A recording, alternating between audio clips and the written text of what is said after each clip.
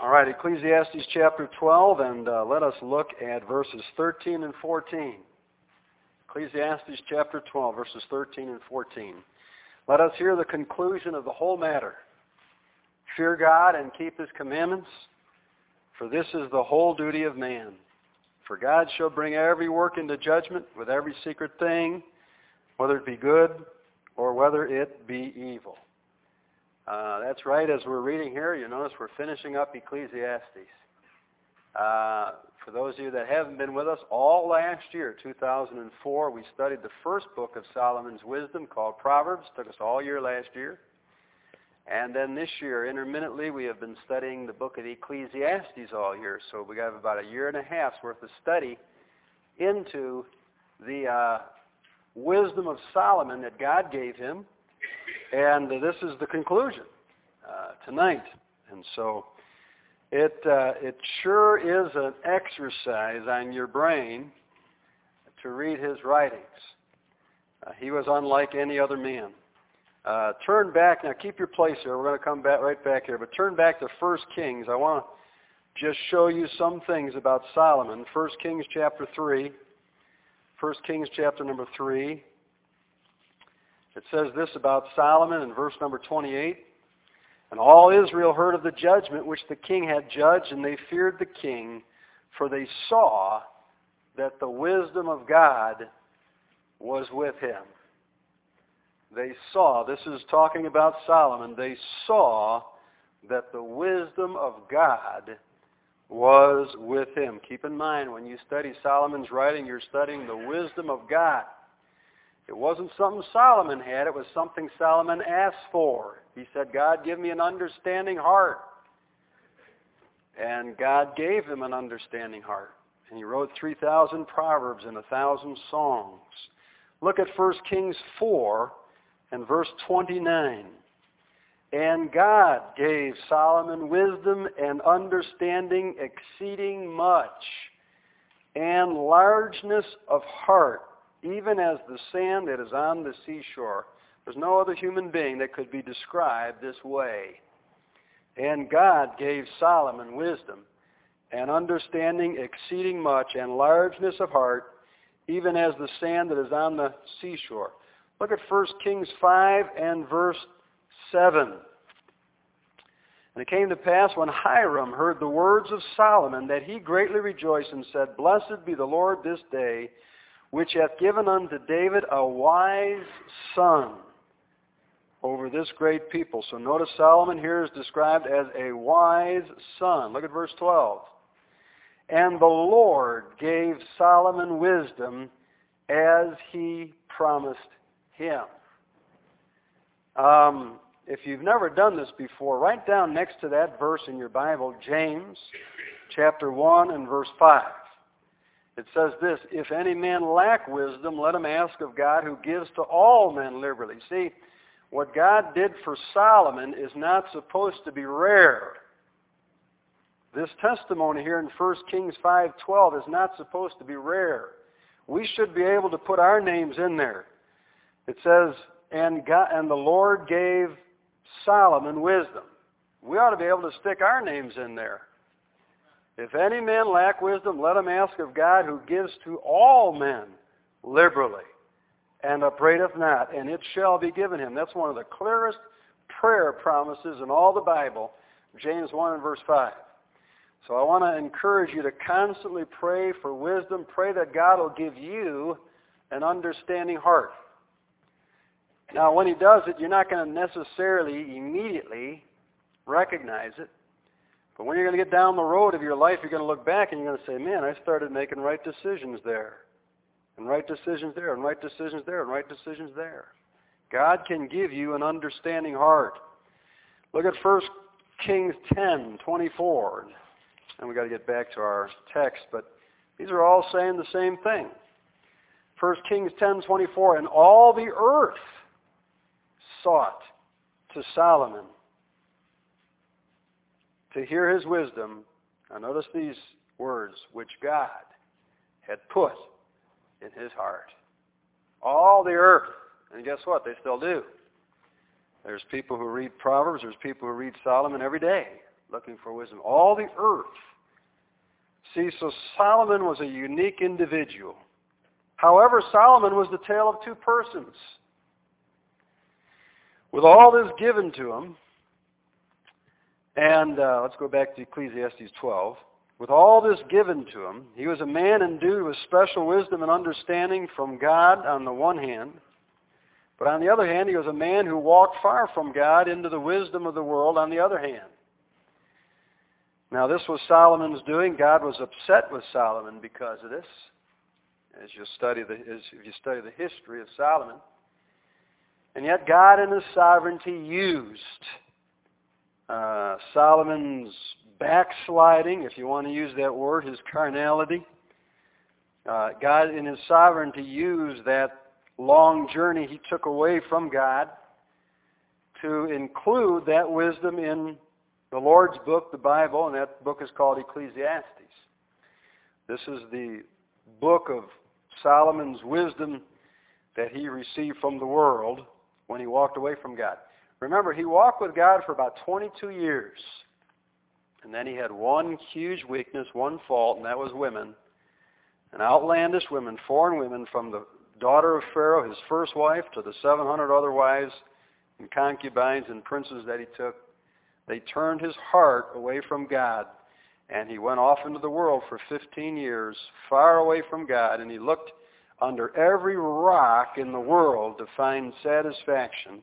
He looked to partying, he looked to music, he looked to money, he looked to worldly wisdom, and he found none.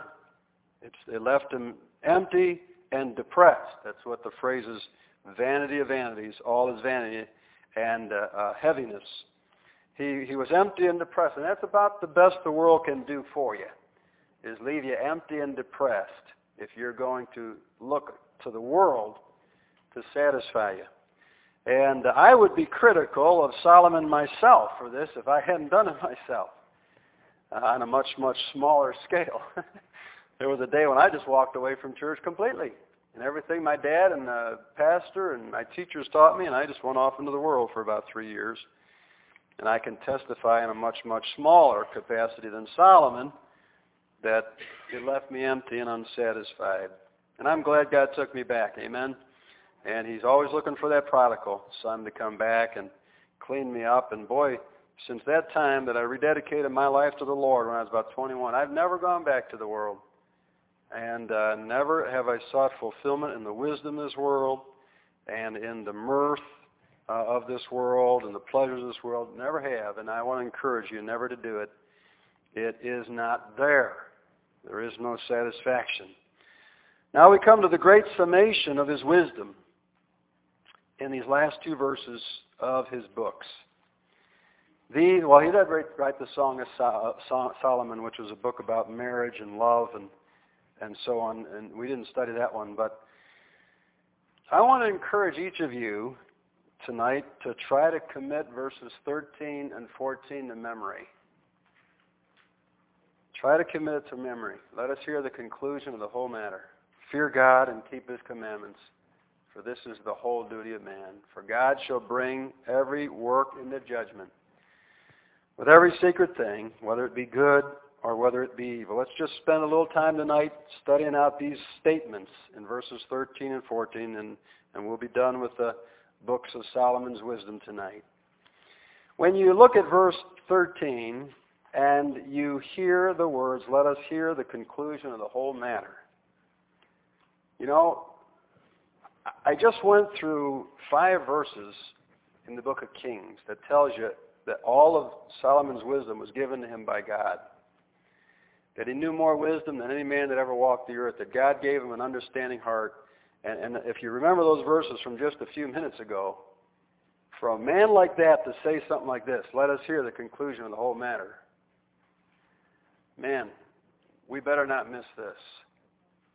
I mean, if you didn't understand Proverbs and if you didn't understand Ecclesiastes, at least your ears ought to perk up when he says this and you say, boy, I better at least get this much out of what he said. This is like when we were in school and when you missed everything. Maybe not you, I was a daydreamer when I was in school. And I just about missed everything my teachers taught me, whether men or women. But boy, there was just something that would just snap me and jar me back into responsibility, into reality. And that was when I heard him say, "Now this is going to be on the test." And man, all of a sudden it just jolted me right back into reality. I said, I better remember this right here. I better remember this. I don't know if you were like that or not. I've just always been a dreamer all my life, and I'd rather stare out the window in school than pay attention. And I probably shouldn't be saying these things publicly. But then once in a while, your teacher, no matter how boring it was, you could hear him say something like that. Now, this is going to be on the test. And man, it just jolts you right back into reality. Well, that's kind of what this statement's like right here, for me at least. When a man of Solomon's wisdom, that when the whole earth in his day came to hear and to seek out his wisdom. And a man like that, just who had profound understanding, when he says something like, "Let us hear the conclusion of the whole matter." Folks, we better pay attention to these next few words right here.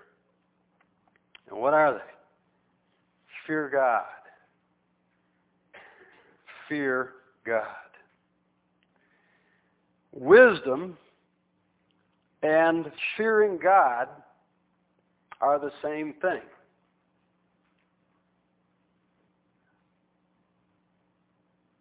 We learned back in Proverbs, the fear of the Lord is the beginning of wisdom. The fear of the Lord is the beginning of knowledge. Both those statements were made by Solomon in the previous book.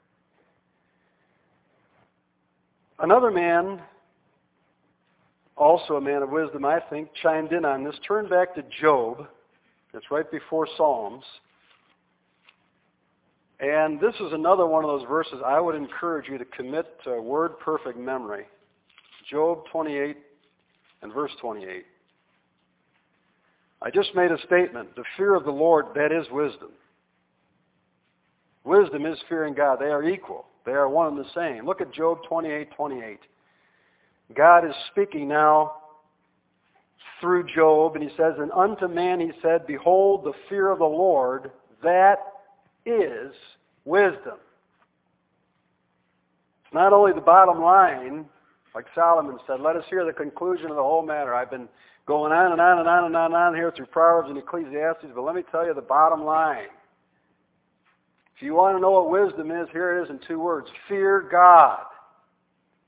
Fear God. And Job says, "Behold, the fear of the Lord, that is wisdom."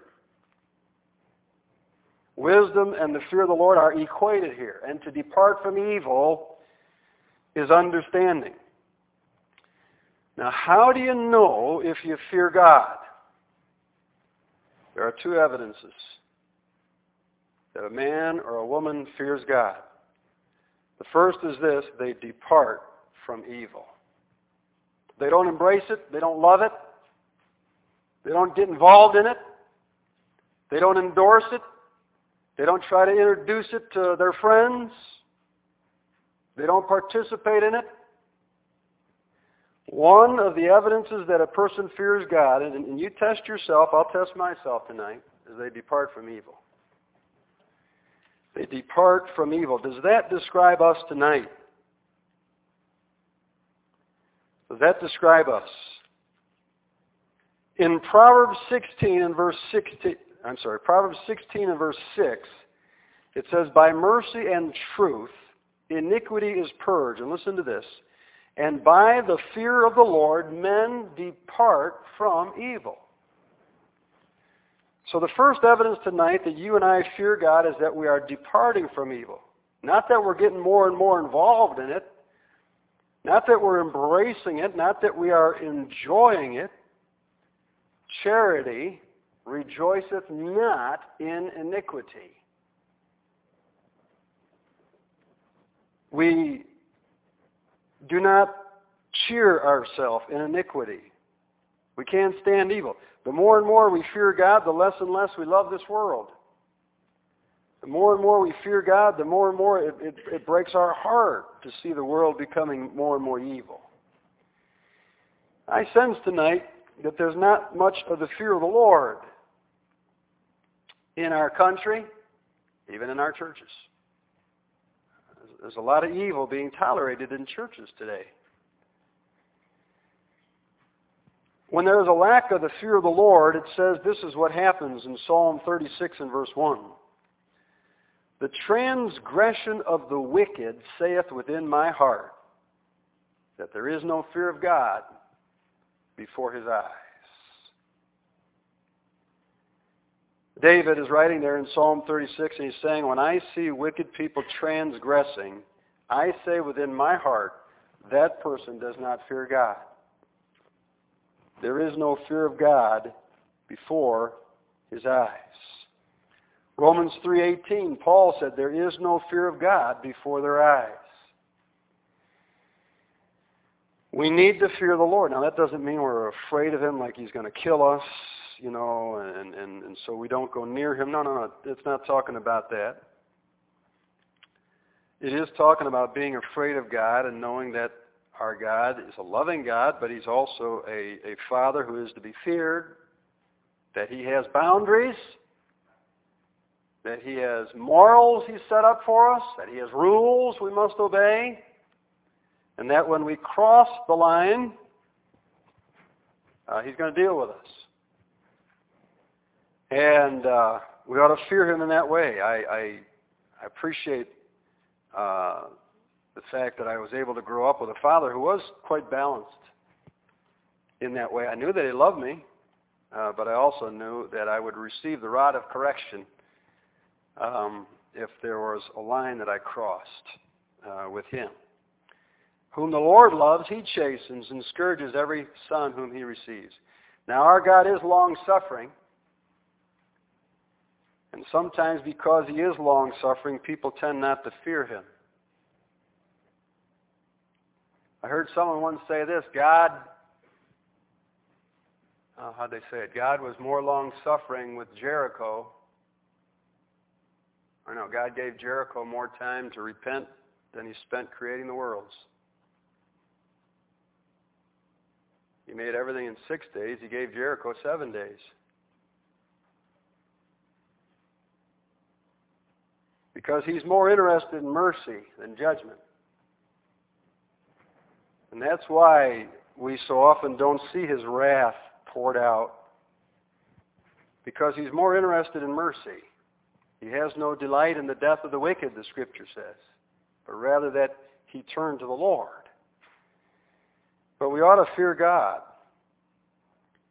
I think some of the stuff going on in America, and I would put this under the category of my own opinion. But I think some of the stuff's judgment from God on our country. It's trying to get our attention. The Scripture says God is known by the judgments which he executes. I think he's trying to get our attention. I'm not saying those people down in the South are any worse than we are. It could come here any time. But I think God's trying to get our attention. And I think things are happening all over the world. God gives people space to repent, it tells us in the book of Revelation. He gives us space. But while he gives us that space, we ought to repent. We ought to repent. But there's a general lack of the fear of God. And the first evidence that a person fears God is they depart from evil. They depart from evil. Are you departing from evil tonight? Am I departing from evil? Or are we getting used to the dark?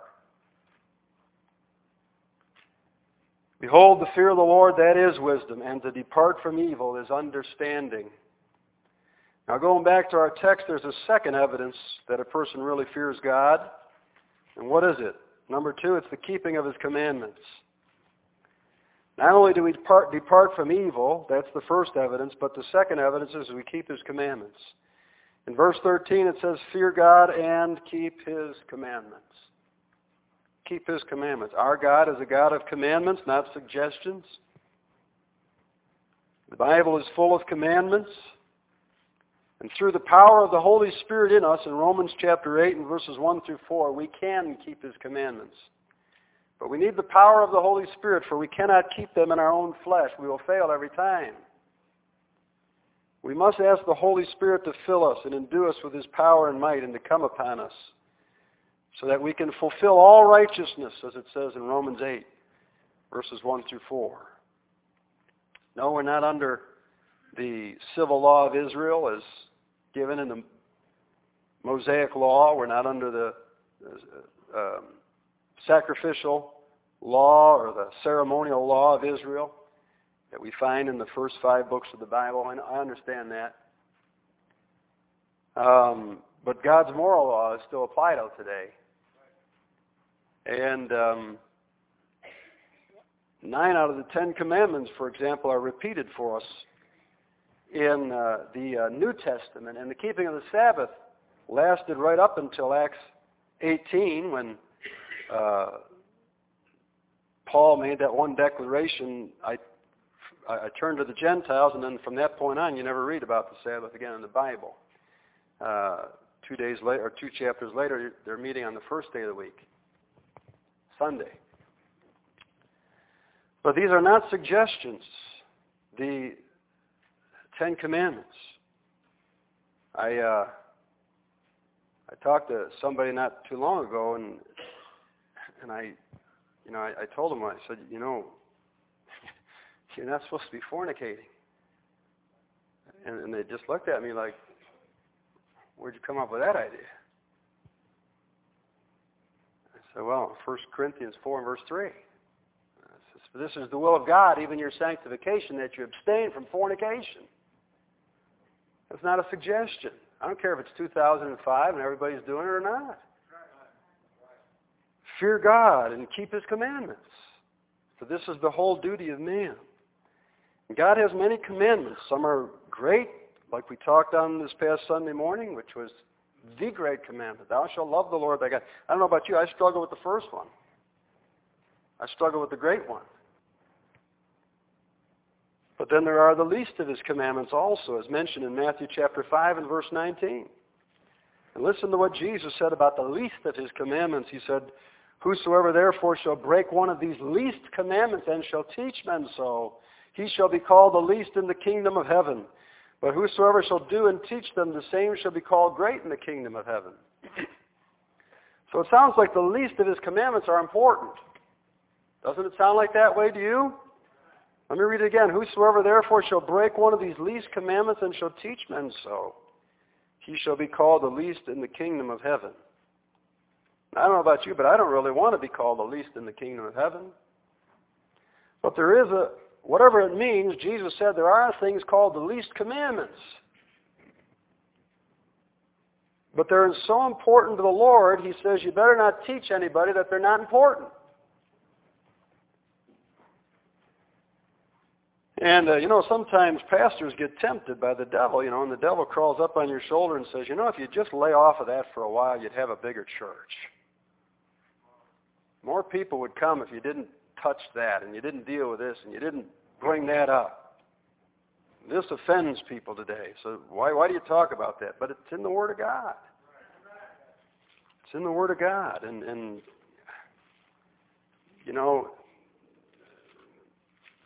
you just have to preach the Word.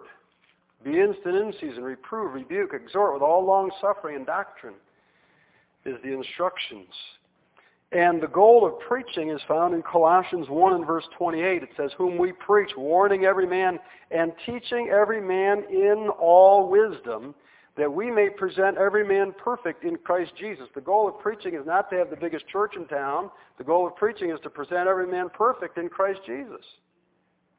Everybody that God has given us in our responsibility. Husbands, you read Ephesians 5. What's the main reason for marriage?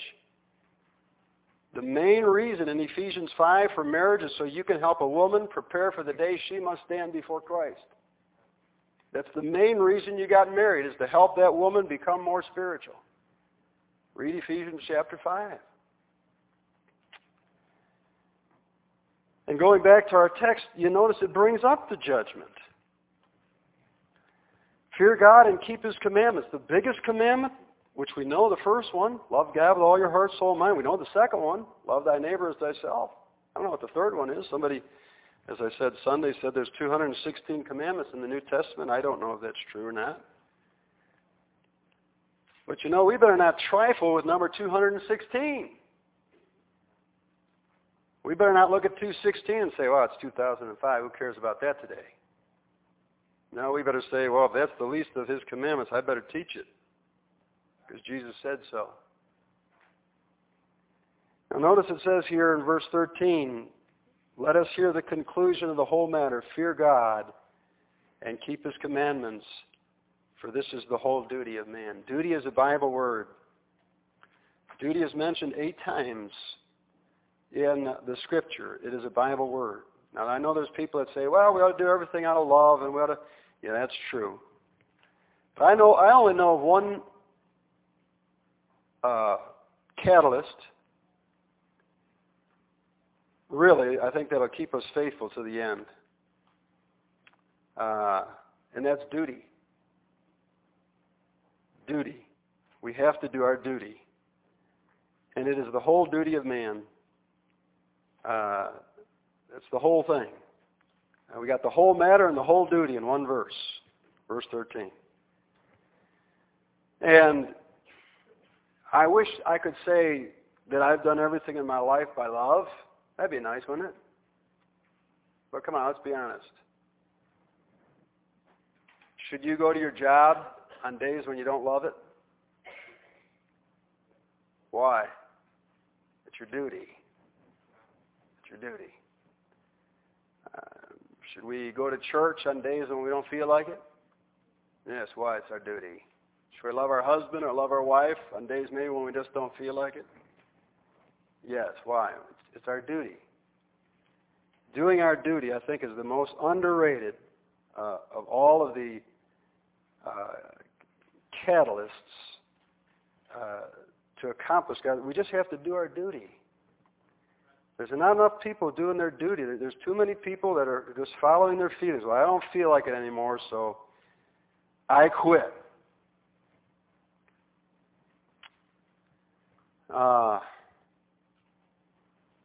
Duty. Put down at verse number 13 there, my responsibility. My responsibility is to fear God and keep His commandments. This is my duty. Duty on our country is what we tell our soldiers. I don't think the guys in Iraq necessarily want to be there right now, but they're doing their duty, and thank God they're there. In Afghanistan and so on and so forth. Whether the cause be just or not, they're there. They're getting the job done. Duty. Now, if you need a greater influence, and we'll close with this, verse 14, I think even gives a greater influence. It says in verse 14, for God shall bring every work into judgment with every secret thing, whether it be good or whether it be evil. We must fear God. We must keep His commandments. It's our duty. But not only is our duty, it is our duty, but it is our accountability.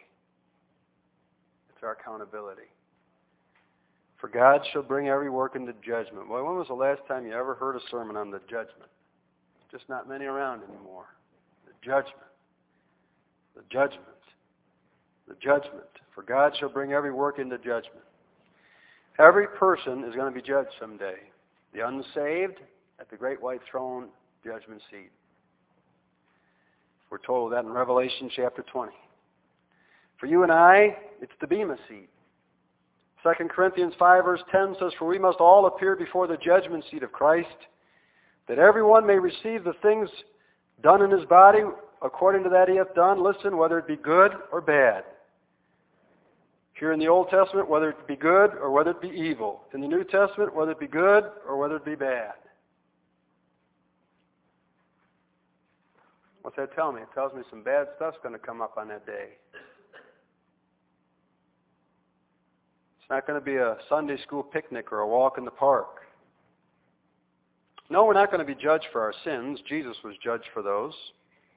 He died for our sins, paid the price. But we're going to be judged for our works. Our works. That is what we have done for God since the time He saved us. We're taught of this in 1 Corinthians 3, verses 12 through 15. It says, now if any man build upon this foundation, that is Jesus Christ, silver, precious stones, wood, hay, stubble, gold, every man's work shall be made manifest, for the day shall declare it, because it shall be revealed by fire, and the fire shall try every man's work of what sort it is. If any man's work abide which he hath built thereupon, he shall receive a reward. If any man's work shall be burned, he shall suffer loss, but he himself shall be saved, yet so as by fire. This is not a judgment to determine whether we're saved or not. That judgment was settled the day you received Christ as your Savior. Amen? It's eternally settled. This is a judgment of our works after we're saved. I believe, as you compare this with other texts in the Bible, that from the moment you're saved until the moment you die or the rapture takes place, everything we do as a saved person is going to be tried. What we do with every day is called our works. The works of our life, not us, but the works of our life are going to be thrown into a fire. I don't know if this is figuratively, spiritually, metaphoric. I don't know what it means. But it says, if any man's work abide, which he hath built thereon, that he hath built on the foundation of Jesus Christ. It says, he shall receive a reward. So this doesn't determine salvation, this determines rewards. If any man's work shall be burned, he shall suffer loss. That means the reward that God wanted to give him will be lost. But he himself shall be saved, yet so as by fire. Now, it talks here in our text, for God shall bring every work into judgment. Now notice this here, and this kind of troubles me tonight, where it says with every secret thing. Does that bother any of you? With every secret thing. The true test of a man's character is what he does when no one sees him.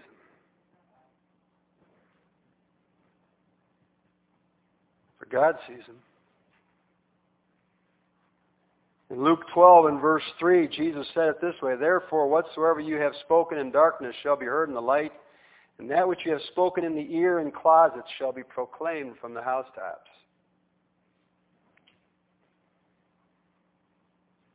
Again, Jesus said another time, every idle word that men shall speak, they shall give account thereof on the day of judgment. Sounds pretty thorough. Sounds like we ought to watch what we say. Especially about other people.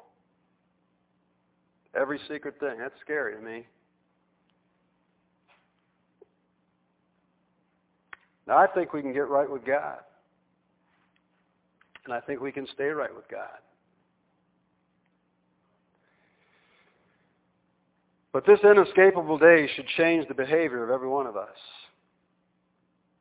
Romans 14:10 says, but why dost thou judge thy brother? Or why dost thou set at naught thy brother? For we shall all stand before the judgment seat of Christ. For it is written, as I live, saith the Lord, every knee shall bow to me, and every tongue shall confess to God. He says, why dost thou judge thy brother? Why dost thou set at naught thy brother? That word naught means to diminish to nothing. To diminish to nothing. There are some people, when they gossip about people behind their back, diminish them to nothing by the time they're done talking to them. Paul says, why do you do that? Don't you understand we must stand before the judgment seat of Christ?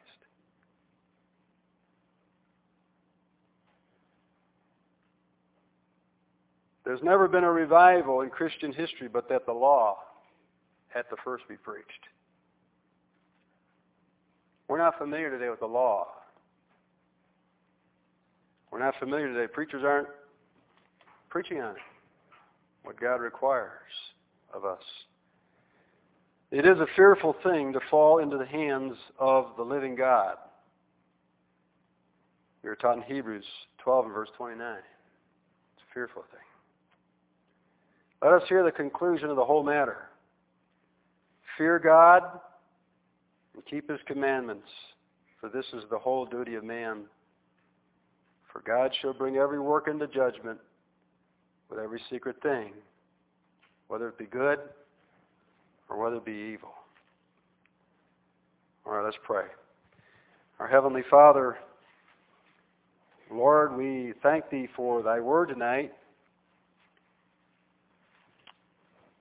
Lord, there is only one reality, and that is You.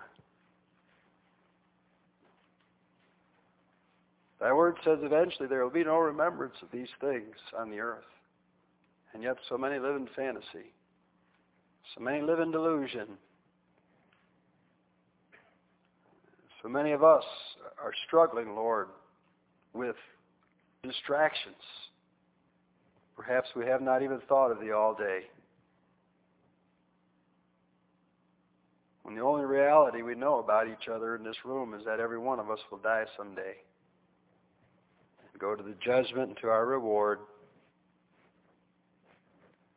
Lord, I want to pray for each one of us here and myself that there would be something left from our life that You saved.